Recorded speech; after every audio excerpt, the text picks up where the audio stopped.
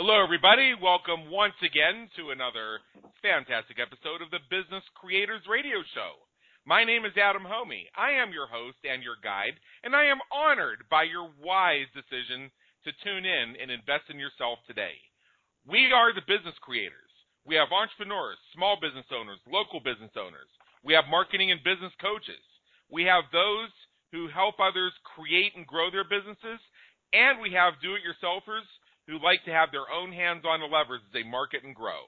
If you're one or more of the above, and in fact, many of you may be all four of the above, take a moment, explore episodes, and discover how we help you win at the game of business and marketing at www.businesscreatorsradioshow.com. Also, check us out on iTunes. Every 5-star rating is greatly appreciated and helps us help more business creators just like you. Be sure to subscribe. Over 180 episodes of content relevant to business creators will immediately propagate into your iTunes, and fresh content will be added every single Tuesday. So today, I'm so excited, I just cannot wait to jump in. And let me tell you what's going on. Those who have listened to the Business Creators Radio Show may recall that last year we had on a gentleman named Ace Chapman. It was a fantastic interview. Go back to the Business Creators Radio Show. Go to the listing of guest experts. Find Ace, and you'll find that interview. It was great. The man was energetic. He was on fire. He got me a little bit fired up, too, which makes these a little bit more interesting. And a few weeks ago, we found out that he had a new topic that he felt would be helpful to our business creators. And I said, hell yes, bring him back. So Ace Chapman is back again. Now, let me just tell you a little bit about him, then we're going to say hello. Ace Chapman of PartnersEquityFund.com bought his first business when he was 19. It was an online stock market simulator called Cool Wall Street. After selling it and seeing the benefits of buying a business over starting one, he caught the business buying bug. Since then, he has bought and sold over 30 businesses, and has helped clients all over the world buy over 100 businesses. The reason we have Ace on today, talking about website acquisitions, so many business creators say we need to have the value of our business so we can sell it. We need to make sure we're not solopreneurial so we can sell it. We need to build our assets. We need to build our leverage because ultimately we want to have a selling price for this business. So I thought it'd be very helpful for you today to hear from a man who's on the buying side so that you can get into the mind of somebody who may be looking to buy your business and get a sense of what you need to be doing. Ace, welcome back. It is good to be back on with you, Adam. Thanks for having me back.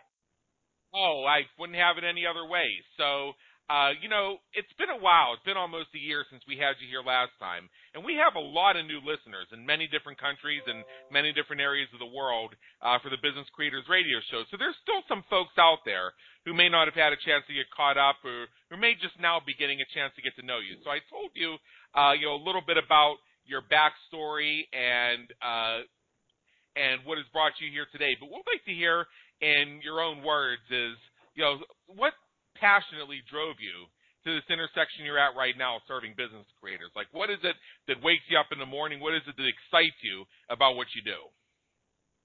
So, I got into this not because of any big plan. I ended up buying a business while I was in college, sitting in my dorm room, playing around on the stock market simulator, and talked a little bit about that on the last episode. But what has happened over the last 17 years, which is hard to believe, is it's been one of those things where the more I've helped other people go out and acquire businesses, and then compare that situation to a lot of their stories to me about, the trials and tribulations of trying to start something from scratch, it's become very clear that there are a lot of people out there, there are probably a lot of people listening to this episode right now that they would make great business owners. And the tough thing is making it through what I call the entrepreneurial gauntlet. And it's all of the things that can go wrong when you're trying to start something from scratch. And we know it from the statistics.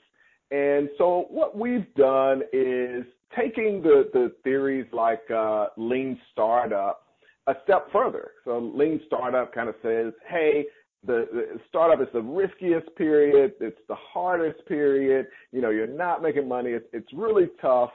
And so we need to make that period as lean as possible. And we've just taken a step further to say, hey, if it does suck, let's just skip that and find a business that's already operating with a seller that's really motivated to move on to their next project. And we go in and take over that profitable business so that day one we start making money. And then we start growing that business and bringing our own innovative ideas and solutions to taking that business to the next level. Wow. See, that right there is something that jumps out at me because, you mentioned you did this when you were in college, you're up in your dorm room, you're playing with the stock market simulator. And when I was about that age, I was already catching the entrepreneurial bug. When I was in college, I was a political science major. I still had the idea that I was going to go into the practice of law. Now, that's a different journey. It's a different story for a different time. So I had my political science classes, and I'd have my term papers that were due, and you know how it was. You had 6 months to do the term paper. You started the research the night before. So nothing new under the sun there. And this is before the days of. This is a few years before Wikipedia.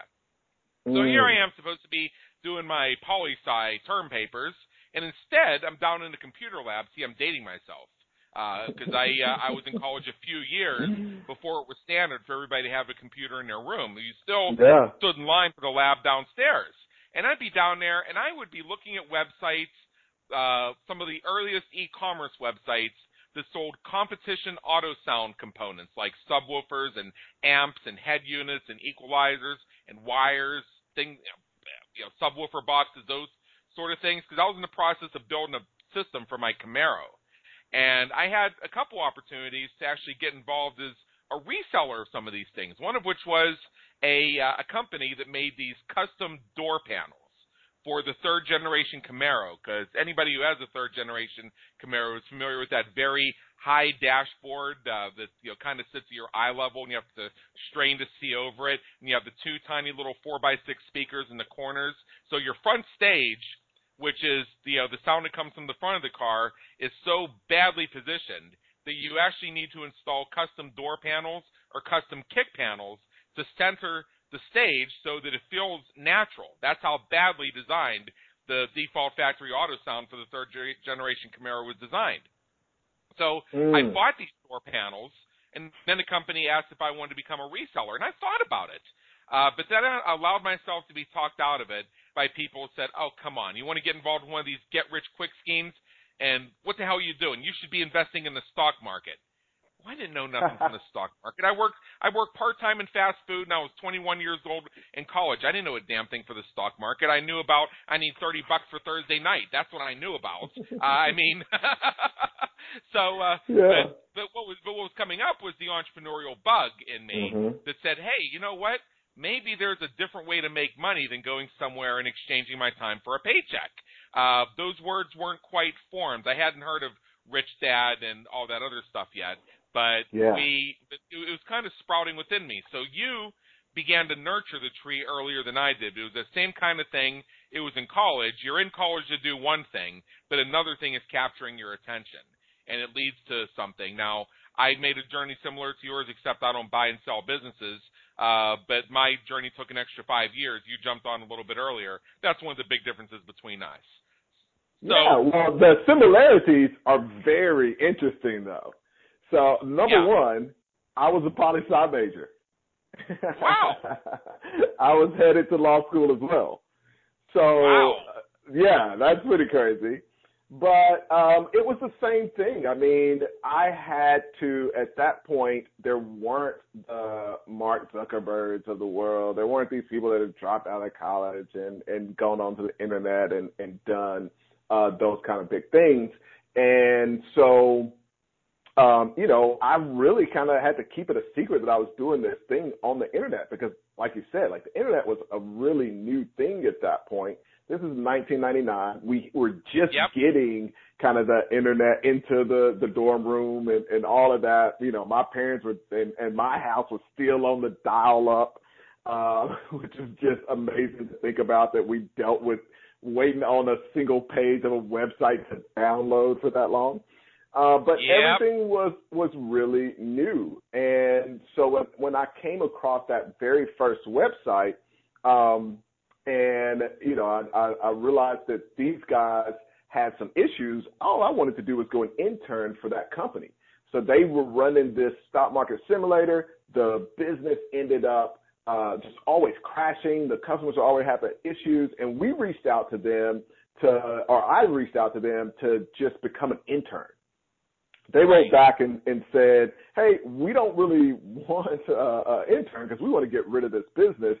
If you know anybody that wants to buy it, you can get them to buy it and then intern for them. And I'm like, why would I get somebody to buy a business just so I can be a free intern? So I contacted them to just find out, you know, really pretending like I might know somebody, and was curious if they would share the numbers with me, and they did, and they were willing to sell it for $70,000. It was making $60,000, and I did a very simple valuation method compared to what I was paying for college. You know, I knew people that after spending $30,000 a year for 4 years, having $120,000 in debt, they were coming out of college making $30,000. I'm like, okay, this is a pretty good deal compared to that. So that was really my motivating factor. But, you know, I ended up taking out some credit card debt to get that deal done. And, you know, I knew if my parents found out that I took out credit card debt to buy some web page on the internet, they would have absolutely killed me. So that was my biggest stress at that point. But yeah, it was one of those things where, you know, I eventually dropped out of college, and I remember the girl that I was dating at that point. You know, I told her, it's like, hey, I'm not going back to school. You know, I'm going to run this business. And it was making really good money at that point. But even with that, you know, she was like, are you crazy? You know, this thing is going to go bankrupt. You're going to be a loser, and basically dump me. Right. Yeah. So it was crazy to go this entrepreneurial path. So a lot of those same things that you know you're talking about. It's like, man, you're giving up this safe, secure thing to go out and do something that seems really risky. Yeah, you know, and I was in college from 1994 to 1998. You're talking about 1999, so we are in a similar time frame, and you know, and just around that time is when the government was first really getting involved in student debt, and as soon as the universities found out that hey, the government's behind this, well, we're going to ride that gravy train, and now we're at the point where you go to college and you come out as part of a permanent debtor class, basically. I was down at a cigar shop the other night, and I was speaking with a friend of mine down there who's a physician, and you know, he told me something that even I didn't realize is that the average cost of a medical school education, your 4 years of med school after your 4 years of college, $500,000. Wow! What kind of doctor do you have to be to pay off $500,000 in debt to get that certificate? And then you wonder why everybody diagnoses themselves using WebMD. Well, I know those guys. Like, I have friends that are dealing with that at this very moment, and it's just overwhelming to think, like, you know, you're going out and you go through all this schooling, and that's the first investment. That's the crazy thing is you've got a tremendous investment of time and life and effort, and then you also have this huge burden once you get done with that investment. That's very true. I mean, I came out of college with about $12,000 in debt, all said and done, because I had a little bit of savings. My parents chipped in a little bit. I took out some loans, and I did the RA thing so that I could have my own room and get the room and board paid for. God, I hated it, but having my own room with no roommate, that was sweet. But anyway, I kept that down. Then a couple years later, I went for my MBA. Still very glad I got the MBA. Very proud of it. I've used some of the lessons I learned in the MBA, applied them to entrepreneurship. Have kept me out of a lot of pitfalls that I've seen other people fall into because I had that background of studying business in that level. So that tacked on about $36,000 because at that point I just borrowed the whole thing. And I'm about halfway through paying that off, almost 20 years later. I'll be close to retirement by the time I pay it off. I don't worry about it too much because it's a low-interest loan and the government taxes it anyway. So I'll pay everything else off first. Not even a worry. But the point being is that's still that amount of money, $250 to $300 out of my income every single month until I reach a pretty advanced age, unless I decide I want to step it up. But then again, I have much better uses for my money. But that's just me. Point being, it costs a heck of a lot. So, some of these other things begin to look more attractive. And then what we're also seeing is with, and I'm reading some articles about this, we're talking about in our current, political economic climate here in the United States, we're talking about, bringing jobs back, expanding manufacturing, investing in more American companies, all of which is fantastic, and I think that's great. What's going on at the same time is we're seeing the rise of the robots, where more companies are becoming entirely mechanized.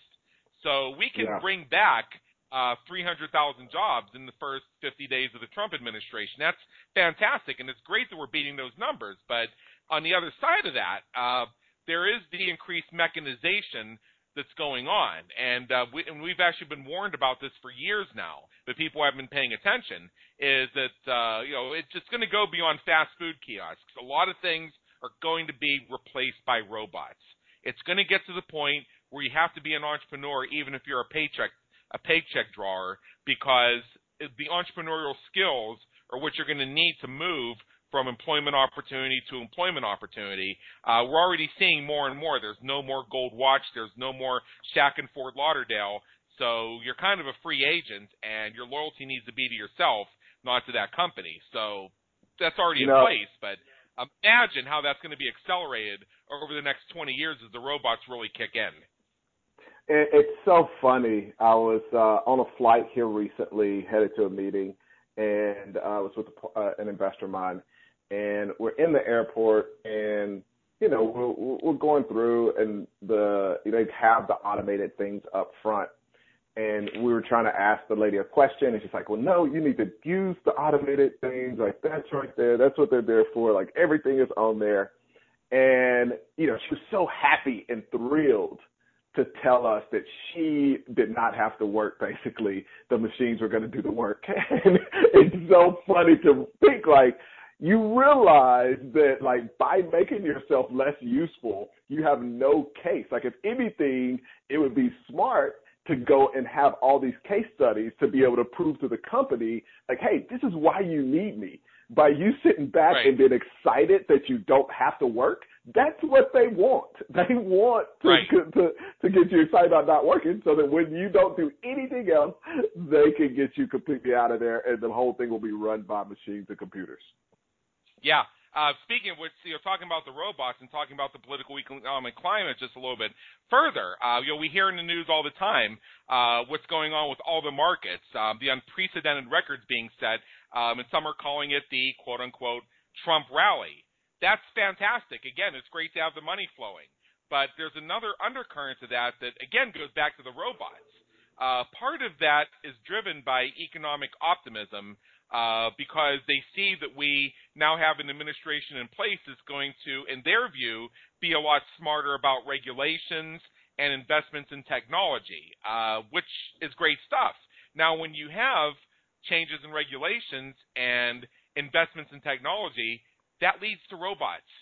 So, again, you need to have these entrepreneurial skills, because you never know when your job is going to be taken over by a robot. I mean, I don't think it's going to be like the Terminator here anytime soon, but you got to be mindful that there are machines out there that can think like humans. There are robotic dogs that act like dogs. It's not that it's happening. It's here. So you got to be smart about this. And if you're going to start a little business and you want to be selling that business at some point, or you may find yourself in a situation where you need to raise $100,000, so selling the business would be the way to do it. That's what we need to do. So let's hop on this for a little bit. What are some things that people who might be considering buying a business, what are some tips that you have for them? when it comes to buying these deals, in general, and I know we talked a little bit about offline and touched on online businesses, but what we've seen in the last couple of years is a huge transition into buying internet-based businesses. And there are a couple of things that people are looking for when they buy those types of businesses. Number one is they are looking to have that location-independent lifestyle. It's great to have opportunities to travel and live where you want and all that. But I think the entrepreneur in general is becoming a lot more of a lifestyle-focused entrepreneur. And yes. it's having the freedom not just to travel somewhere, but to go somewhere, stay there for a few months and not have anything change in your business. And that's kind of a new thing. I mean, that was something that, again, going back to that time period when we were in college, that normal person just didn't do. You were excited to have a couple of weeks off a year. You go with the fam on vacation, and in order to take months off somewhere, like, you had to be a multimillionaire or living this billionaire lifestyle. So today, the neat thing is that an average person, because of technology, is able to buy a business, make $100,000 a year, not really live any kind of extravagant lifestyle, but they can be anywhere in the world and run that business and not have anything change. So that's one of the criteria that, I personally have, and a lot of people that I work with. And it's not just so that, you can go on the beach and chill there, but it's really powerful. I spent the last 2 years in the Caribbean, and then my dad got sick. And it wasn't a big deal for me to come back to the U.S. and be closer to him. And so it's not just like leisure aspects. It's being able to be with your loved ones and spend time with them as well. The second thing, and probably the most important thing when we're looking for a deal, is the profitability. So we're not talking about buying something that you're going to get ramped up and hopefully one day it makes money. It's a really great idea. We're also not buying potential. I'm quick whenever I'm working with a potential seller to us, and we're going through and they get really hung up and they're excited to tell me about all the potential that the business has, I have to tell them and let them know, listen, I'm not here to buy the potential. Like, that means I've got to go in and do work, and I'm not going to pay you for work that I have to do. So what I want to talk about is, what is the asset that I'm buying and how much money is it generating? Because that's what's going to give me the basis for the price and the offer that I end up making to you. It's not going to be based on the potential or the things that I have to pull out of that business. And then the last kind of quick overview criteria for us is we want to see that there is some stable history of those earnings. So how much money is it making, and then how long has it consistently been making that? I don't want to see that, in 1 month it was 10,000, and then the next month it was 1,000, and the next month after that it was 12, and then after that it was 3. There are businesses that have seasonality to them, but the random kind of ups and downs in the business typically is a signal that there aren't systems in place. And a lot of times when we see that, what it really means is that business owner hasn't built an asset. A lot of times, they're the people that are driving that business. So they go really hard, they get a bunch of sales, and then the next month, it goes down a bit, and they're trying to get sales back up. And so the month after that, it goes back high again. And that's what we see in some of these deals where, somebody's trying to sell something that is really just a job. So those consistent income signals to us that not only is the business stable, but they probably got some systems in place so that every month, the same things are happening and that business is running really smoothly. So on a high level, before even getting interested in pursuing a deal, those are the main things that we're going to look at. Yeah, very true. And you raised a lot of good points with that in terms of what people are looking for when they consider buying the business. This is something for all of our entrepreneurs and business creators to think about. Especially, I want to latch onto that last thing for a second: consistency and systems.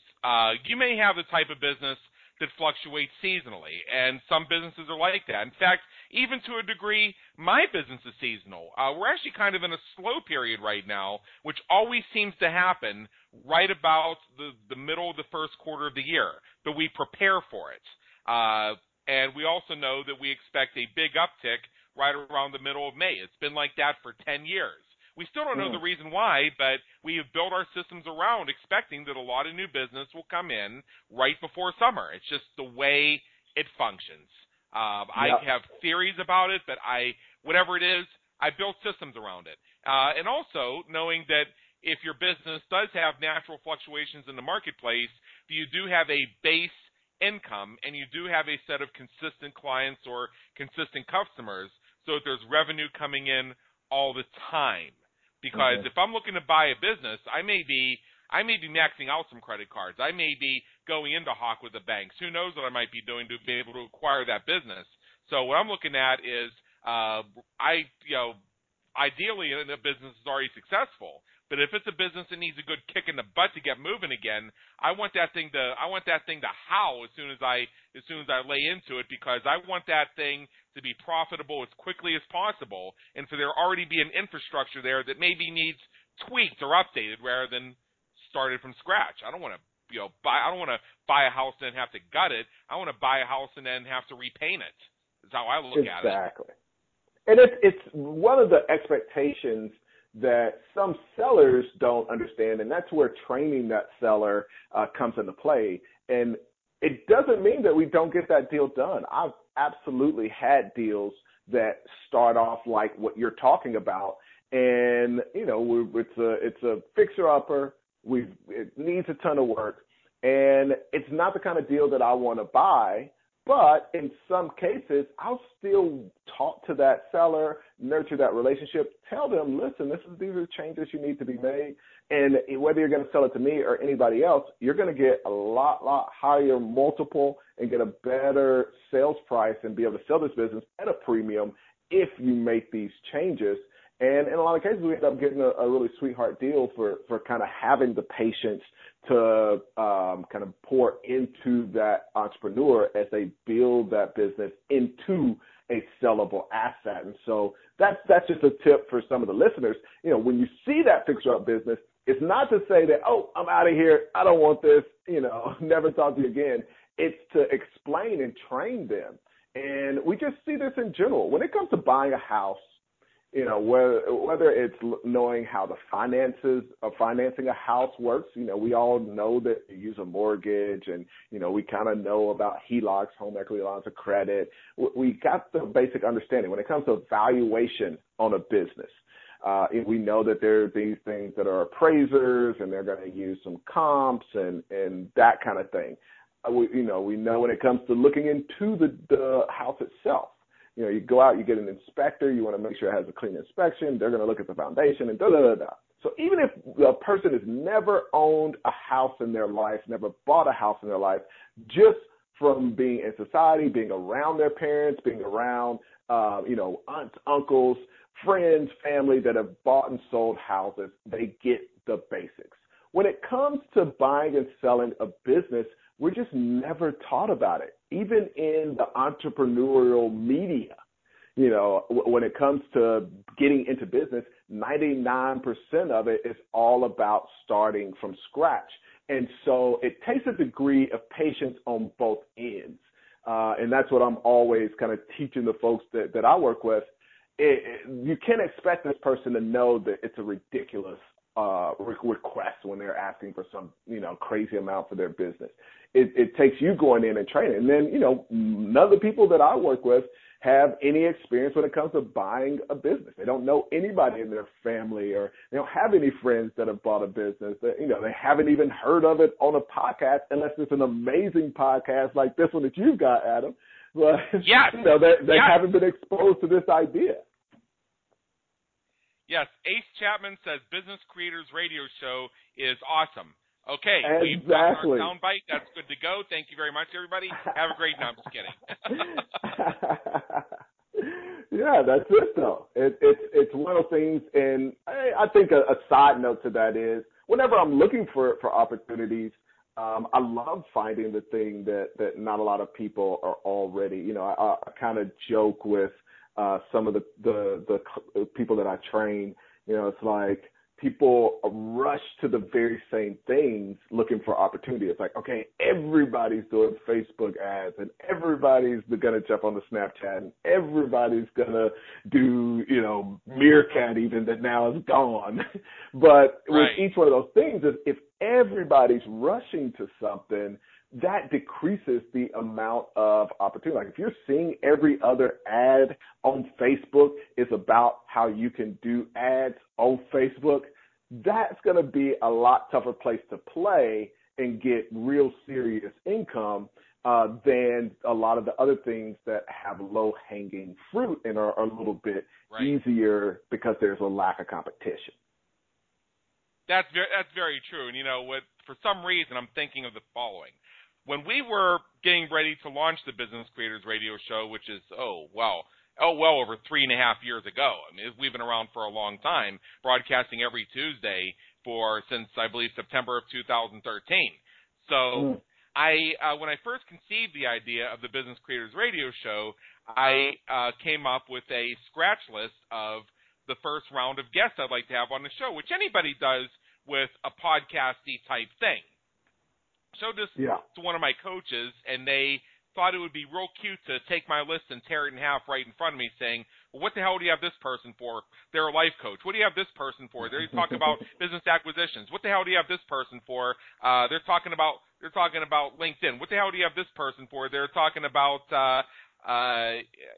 whatever it is. You know, but you know, you're a business that does website conversion, so this should be the website conversion show, and these people should not be on here at all.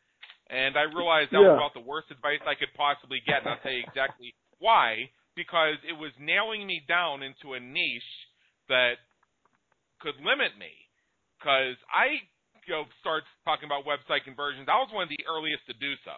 So I was on the lead of that market, but then after a year or two, just as you said with, the whole thing with the Facebook ads, now everybody's talking about website conversions. And having a website conversion strategy is like having cat food for your cat. It's like if you don't have a website conversion strategy, you're not in business. I got into it when people were still saying, wow, you mean we actually have to, do stuff to cause our website to make us money? We can't just, put it up there and they'll come? Yeah! But I recognized that was cycling out and, calling myself a website conversion expert, big freaking deal. So I fortunately was able to get out of that. Now I'm not putting down all the other people who call themselves website conversion experts, and I think it's great that they do that. But what I've also noticed with them is they go beyond just saying I'm a website conversions expert. Their hook is often we have a certain funnel strategy, or we have a certain software that we've created, or a certain software that we specialize in. So the hook of it is not the website conversions itself, but it's to how they do it. And as a result, it's become a pretty crowded space. Beyond that, my real passion goes beyond website conversions. What it's really about is seeing all the mistakes that people make as they grow and become entrepreneurs and become successful, not because they're dumb people or because they were stupid, but because they didn't know what they didn't know, and helping to expose these things so that they can learn from the illumination of the past being placed before them and have a much faster path to their success for what they're able to avoid. The potholes they're able to navigate around, and our work in filling in the potholes for them before they drive by. So I recognize that to do that successfully, you need a broad range of information, more than just website conversions. So I said, that's some really great advice, but I think we're going to stick with Business Creators Radio Show, and I kind of like my list, so we're just going to go ahead and invite those people. And if you go to the first 6 months of the Business Creators Radio Show, that's basically my first list. I think it's really powerful nowadays, just the fact that we are on the internet and everybody has access to everything. It's so powerful to really follow your own path. Right. Yeah, and so this thing can continue to adapt and it continue to expand regardless of what I'm doing, as long as I'm somewhere in the entrepreneurial space. So also for all of our listeners, I mean, we're all adults here, so let's talk like adults. We know that having a podcast and being on other people's podcasts is a primo networking tool for you as the business owner, whether you're hosting or whether you're guesting.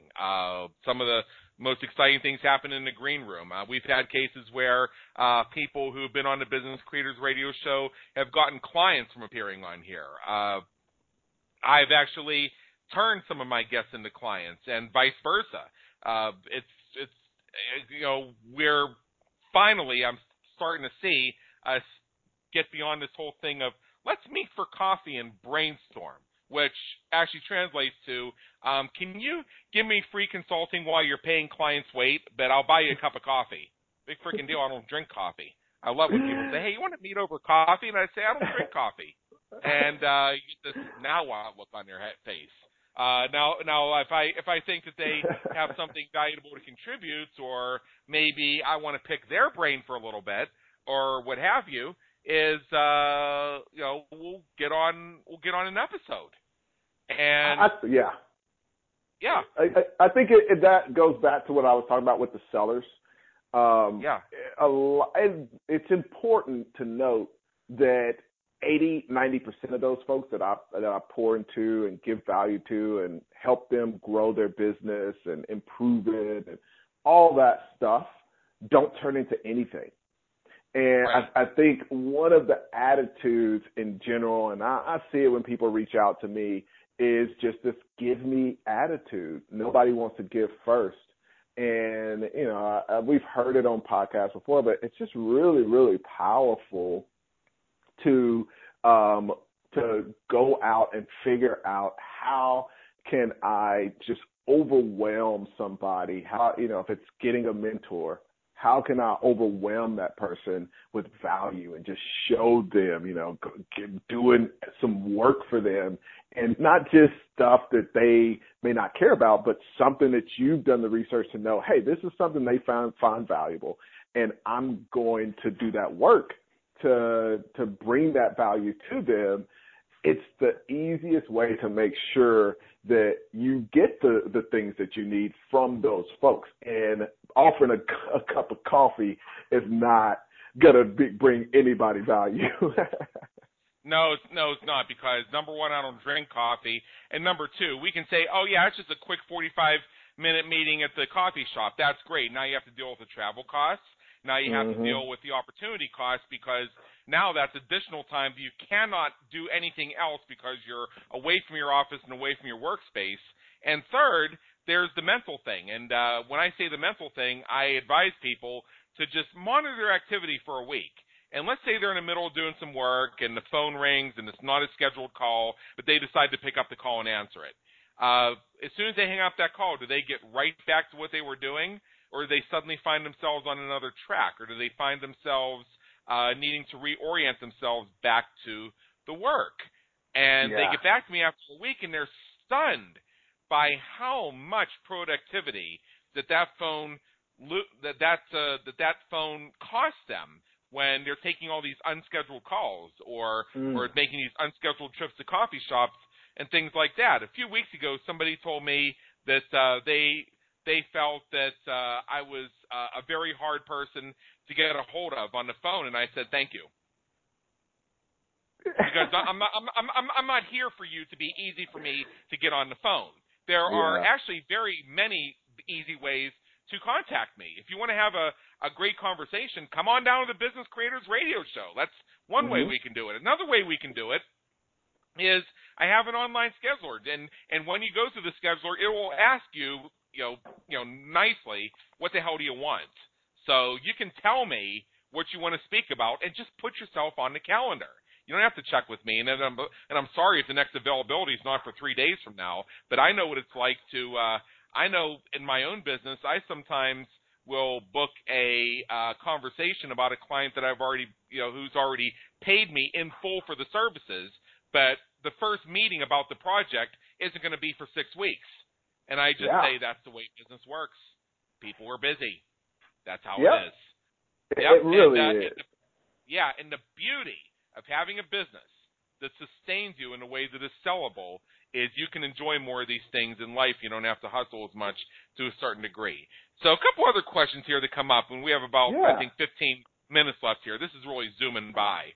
Once you buy a business, I'm curious about this. Once you buy a business, do you keep them forever, or do you eventually look to flip them or sell them yourself? It's split. I mean, especially when I was first starting off, I just didn't have much money. So I needed to get into a deal, make a little money, grow the business, and then sell it.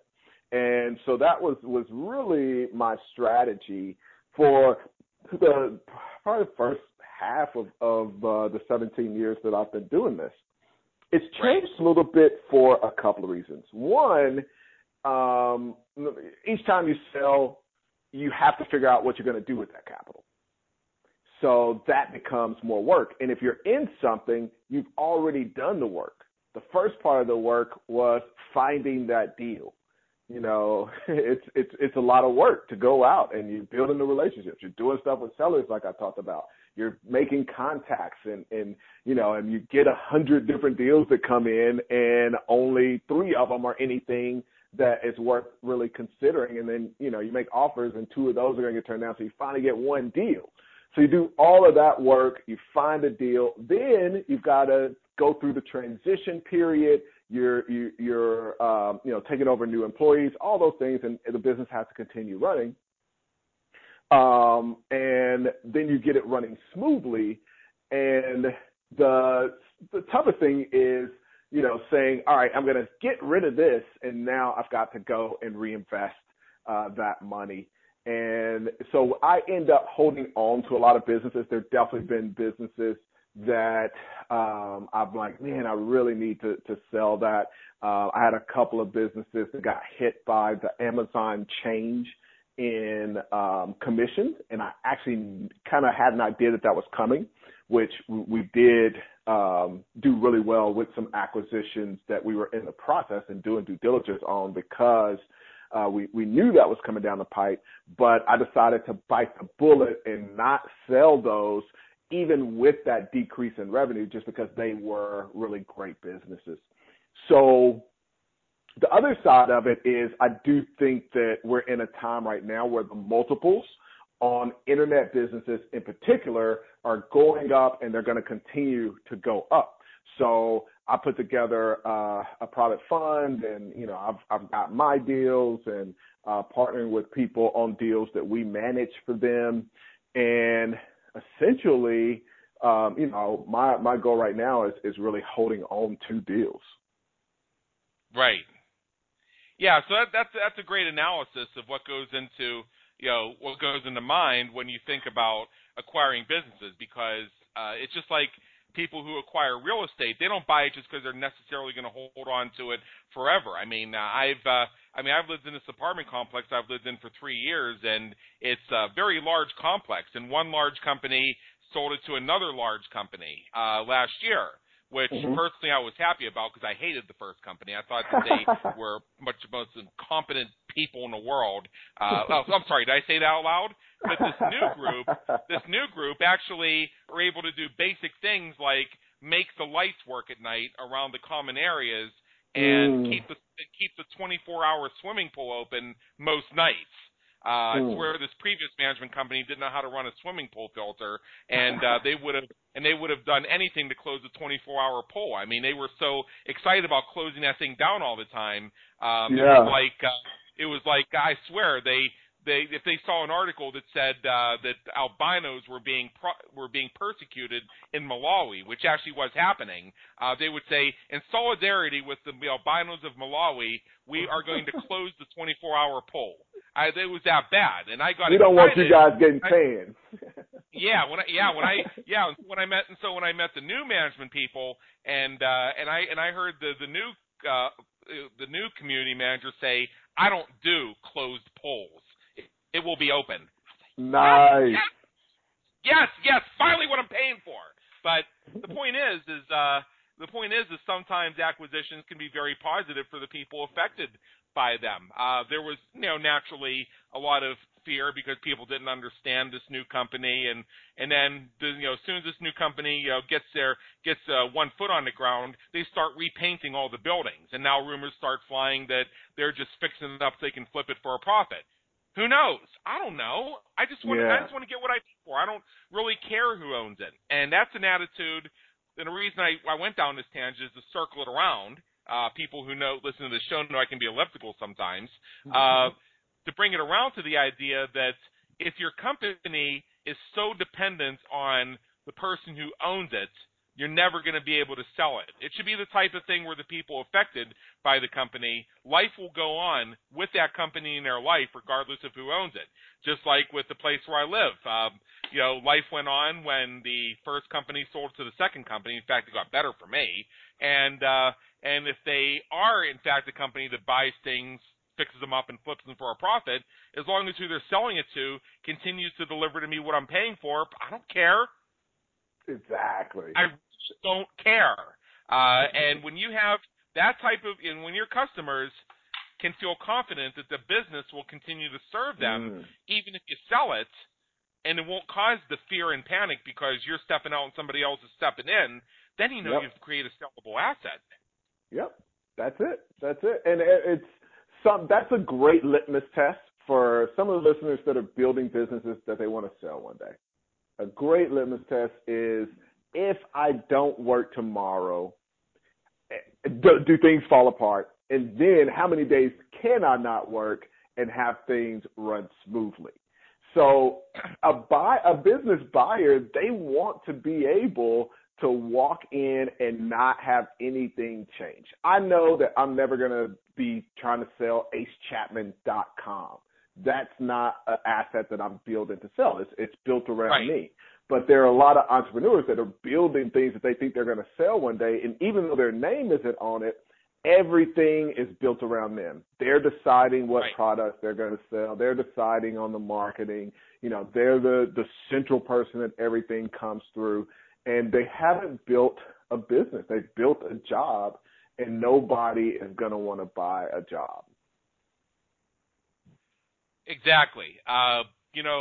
Something else comes to mind here, and it just slipped my mind. It's funny how that works sometimes, but I'm sure it'll come back to me in just a moment. You had me thinking about something with all that.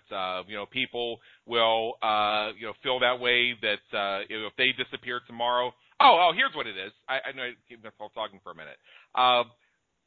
A part of my business, in fact, the part of the business that requires most of my hands-on, is me working with a select group of small clients where we do marketing consulting, managing launches. Sometimes there's operations, sometimes there's team training and things like that.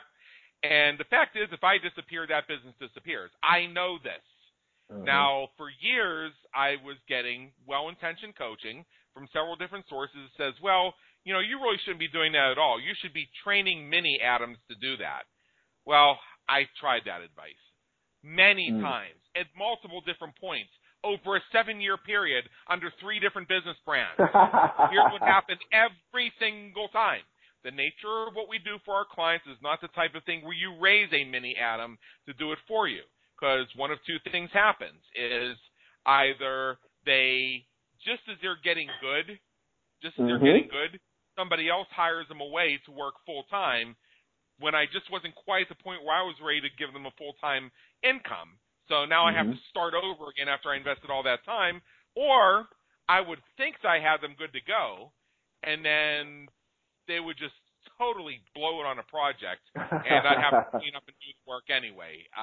So how many times in 7 years under 3 different business brands can you try the same thing, adapt and learn the lessons each time so you're not fulfilling Einstein's definition of insanity, have it not work for you until you recognize maybe this isn't the one I'm supposed to leverage. So where my pushback is, yes, I'm fully aware that this business I have right now, if something happens to me, the business disappears. I get that. So I don't want to leverage this one. I don't want to grow this one.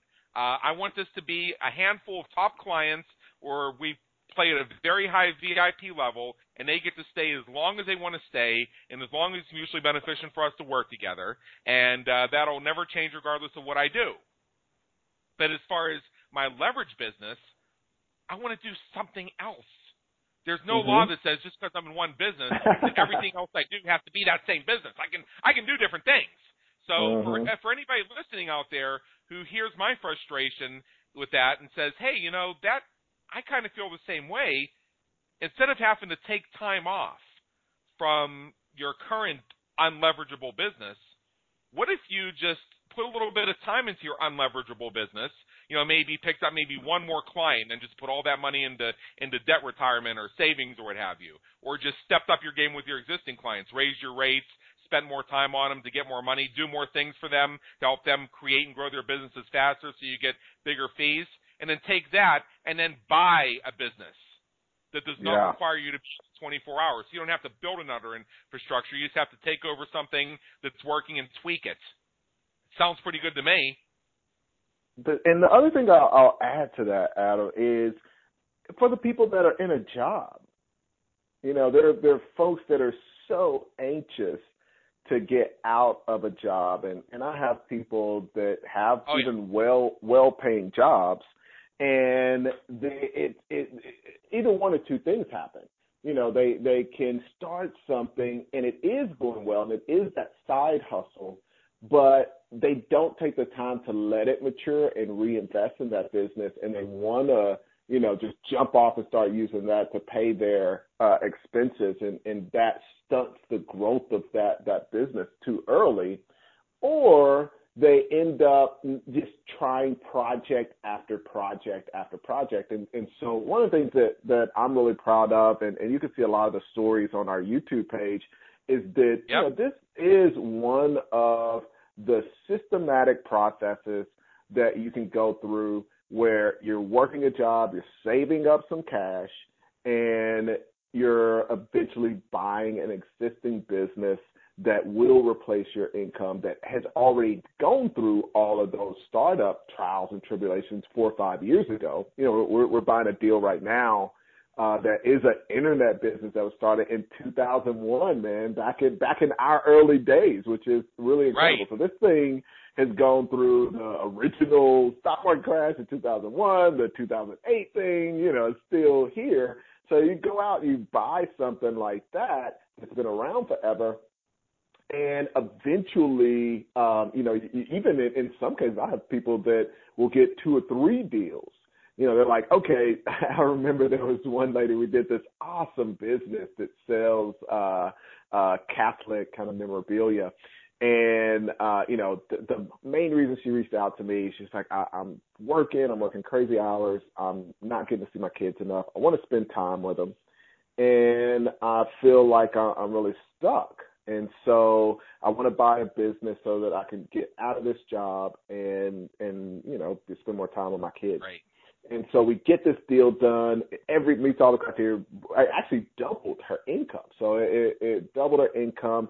Because it was such a great business, it was kind of a funny story. Like her parents, she was telling me, I was like, man, I really love this thing. It's kind of a stretch for me. I don't know where I'm going to come up with the money. And her parents were like, well, we'll loan it to you. And she's like, y'all don't have any money. Like, y'all don't have the money to do that. And they're like, actually. And then it turns out like they were doing a lot better. So you have these different interesting things like that. But the funny thing was we get the deal done. She's making money. She's happy. And then I kind of check in 6 months later. I'm like, hey, how's it going? Are you loving spending time with your kids? Like, da-da-da. She was like, no, actually, I kind of got into it. I was running the business. I was doing it at night. My kids are helping me. My husband's helping me. And I realized, like, wow, like I can continue to make the money from this. And I've got this other income that's double my salary. And man, we could just stack up a ton of money over the next 4 years and totally change our lives 4 or 5 years from now. So everybody's just, I think people are at 2 extremes, Adam, and this is what I see, and I think this will be a good thing to close out on.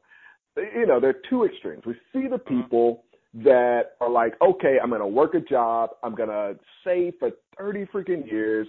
let Wall Street rate my money for all those years, pay me some paltry return. It's going up and down. And then one day when I'm about to die, I'll be able to retire. And then at the other extreme, it's like, okay, or I'm going to be an entrepreneur and I'm going to make $1 million tomorrow. And, you know, when you've got those two things, like there's no like, okay, you know what? I'm going to hustle for 5 to 10 years and really change my life. And having that real, you know, longer term view that's in the middle of those things. Like it's either, you know, I'm sacrificing my whole life or I'm joining the next get rich quick scheme. Exactly. And, you brought up a good point to add on to my point about people who are already in jobs and are thinking about their job security. As we discussed near the beginning of this interview, we're talking about the rise of the robots and how really, if you're somebody who works for a paycheck, you're still basically an entrepreneur because you have to have those same skills to be able to advance in your career. Company loyalty is dead, and if you've been in the same place working for the same company for 3 years, it's not so much that, oh, you're loyal. It's more like, oh, you've been there for 3 years? Dude, when are you moving? Yeah, I mean, that's where we are today, because career paths today, if you choose a career path, and we do have listeners who listen to the Business Creators Radio Show because they take the entrepreneurial lessons and apply it to their career, and God bless them, they're doing great. They recognize it is a zigzag, and they recognize the need for personal entrepreneurial marketing to grow in their careers. Same thing is, they may want to have a business so maybe with, their paycheck they get, they can afford to spend all that on lifestyle, knowing they have this other business that's bringing in nice additional revenue that they can pump all into savings and all into investments, so that they're living a nice lifestyle, enjoying the life that they have now, without having to worry of, well, I better decide whether or not the kids are going to have macaroni and cheese or ramen noodles, because we really have to put some money into the college fund this month and we can't afford the mortgage. Having this type, being able to buy a business and make that part of your income and part of your lifestyle can solve that problem for you. So, and then also knowing you have a hedge against some robot taking over your job or some weird thing happening in the stock market or your company just disappearing one day, which can happen.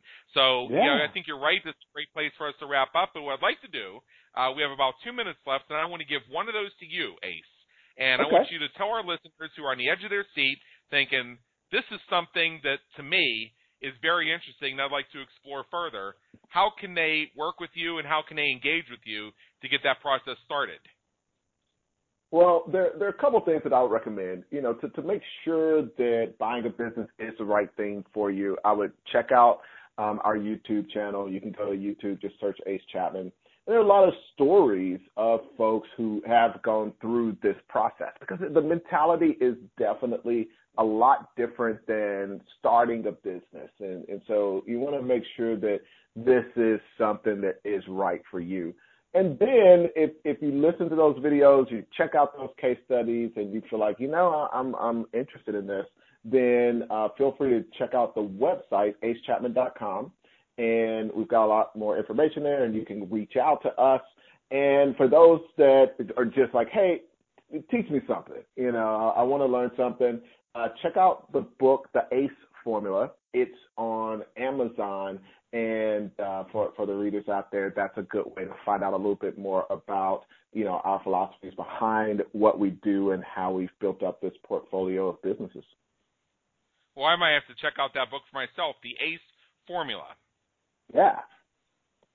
All right. So awesome. Ace Chapman of PartnersEquityFund.com and AceChapman.com. Thank you so much for being with us here today. It has been an honor and an education. We were so honored by your willingness to come back and play with us again. Great being here, Adam. Thanks for having me on. All right. For everybody listening, this is Adam Homey, host of the Business Creators Radio Show. Please check out our previous and our upcoming episodes at www.businesscreatorsradioshow.com, where we help you win at the game of business and marketing. Until next time, have a great day. Take care.